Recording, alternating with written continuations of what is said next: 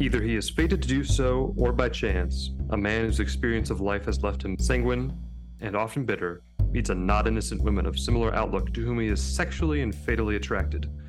Through this attraction, either because the woman induces him to it or because it is a natural result of their relationship, the man comes to cheat, attempt to murder, or actually murder. This was a proposed foundational idea of the genre of noir put forth by James D'Amico in his essay, Film Noir, A Modest Proposal, which I'm reading from the Film Noir Reader, which is a great book of noir-related essays that Tristan and I both have read. And it was something that came to mind when we started planning out this season, because to me it is, as a working definition of noir, it feels very femme fatale grounded. So it's just sort of a little preview. I thought we could start here and read that. And Tristan, I'd love to get your thoughts on that and kind of generally femme fatales. How you feel about them? What are you looking forward to this season? Oh, I'm looking. First off, I'm well, also flipping the script a bit on our first season, where we really were mired in that private detective's point of view, and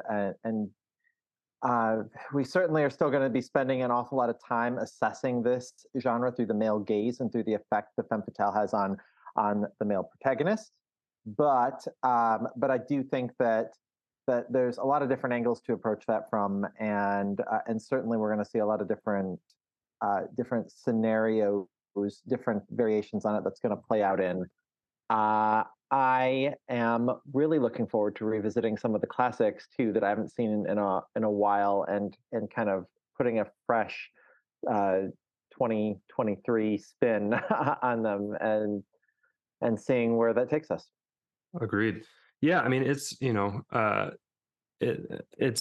a there's a reason that the femme fatale is part of this foundational definition being put forth by the essay, and I think we've got a lot of just stone cold classics ahead of us this season. That's going to be really exciting. But I think you're right too, that it's going to be really interesting to see how the femme fatale evolves with U.S. society's perception of women and feminism and all that, in the same way that masculinity changed the way we looked at the detective throughout that season.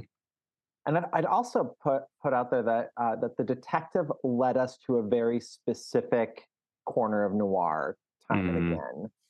Whereas we're going to see a lot more variation in the types of stories being told, just by accessing the femme fatale, who appears throughout so many of these different subsets of noir. No, it's true. I mean, the detective is there to solve a mystery, and the femme fatale is there to cause trouble, and that trouble is a lot more flexible as a story foundation to then lead you to all sorts of interesting cul-de-sacs in the dark city that is film noir.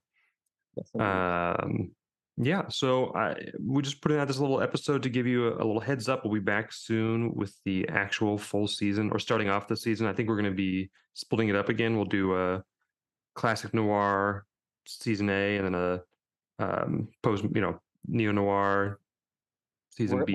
We're going to take our sweet time with the classic era too, which there's a lot I'm real excited about. But there are just so many terrific examples. Whereas before we hung around with Marlowe for quite a while, but moved at a good pace with the detectives. But yeah, there's just too much. I mean, and there's a lot that we had to skip over too. So it's gonna be a really fun season, and a great 1-2 punch with the detectives.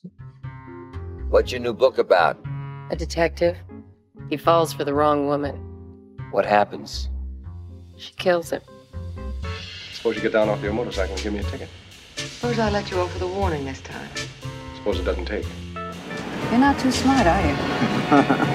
I like that in a man. Hate is a very exciting emotion. I hate you so much that I think I'm going to die from it. What have we done to each other? What will we do? I'm not apologizing for what I did. I'm apologizing for what I didn't do. Silencio. Well, until then, may your viewings be riddled with scandal and desperation. Good night. Celluloid Dirt is a Strange Phantom production. Written and produced by Tristan Johnson and Fred Pelzer. Music by Kevin MacLeod. His work can be found at incompetech.com. If you like the podcast, tell a friend.